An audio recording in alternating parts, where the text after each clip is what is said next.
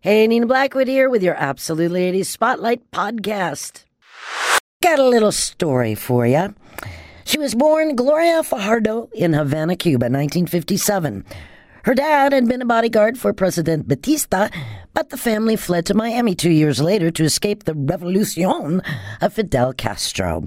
In 1975, she auditioned to join Emilio Estefan's wedding band, the Miami Latin Boys. She was accepted, and the name of the band was changed to Miami Sound Machine. As you may have guessed, Emilio married Gloria, and her name changed as well. Loverboy had been banging their head against the wall over a romantic tune that they'd been working on called Ask Any Girl.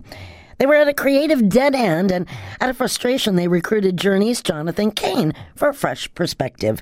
He helped the trouble song flourish into This Could Be the Night. Vince Clarke and Andy Bell are celebrating their 22nd year making music together as Erasure, and they have a whole new live DVD and 18-track CD of their acoustic performance at the Ryman Auditorium in Nashville. That, by the way, is the home of the Grand Ole Opry. We have an email from Tracy Varner, lives in Sacramento, California, wondering what Styx is up to. All right, Tracy, they are on tour at the moment, cruising through the Texas and Nevada area of the U.S. They will be on the road through March, and then they're off to the U.K. for a European tour. Meantime, Tommy Shaw and Jack Blades' album Influence has been pushed back from a February 20th release to March 6th.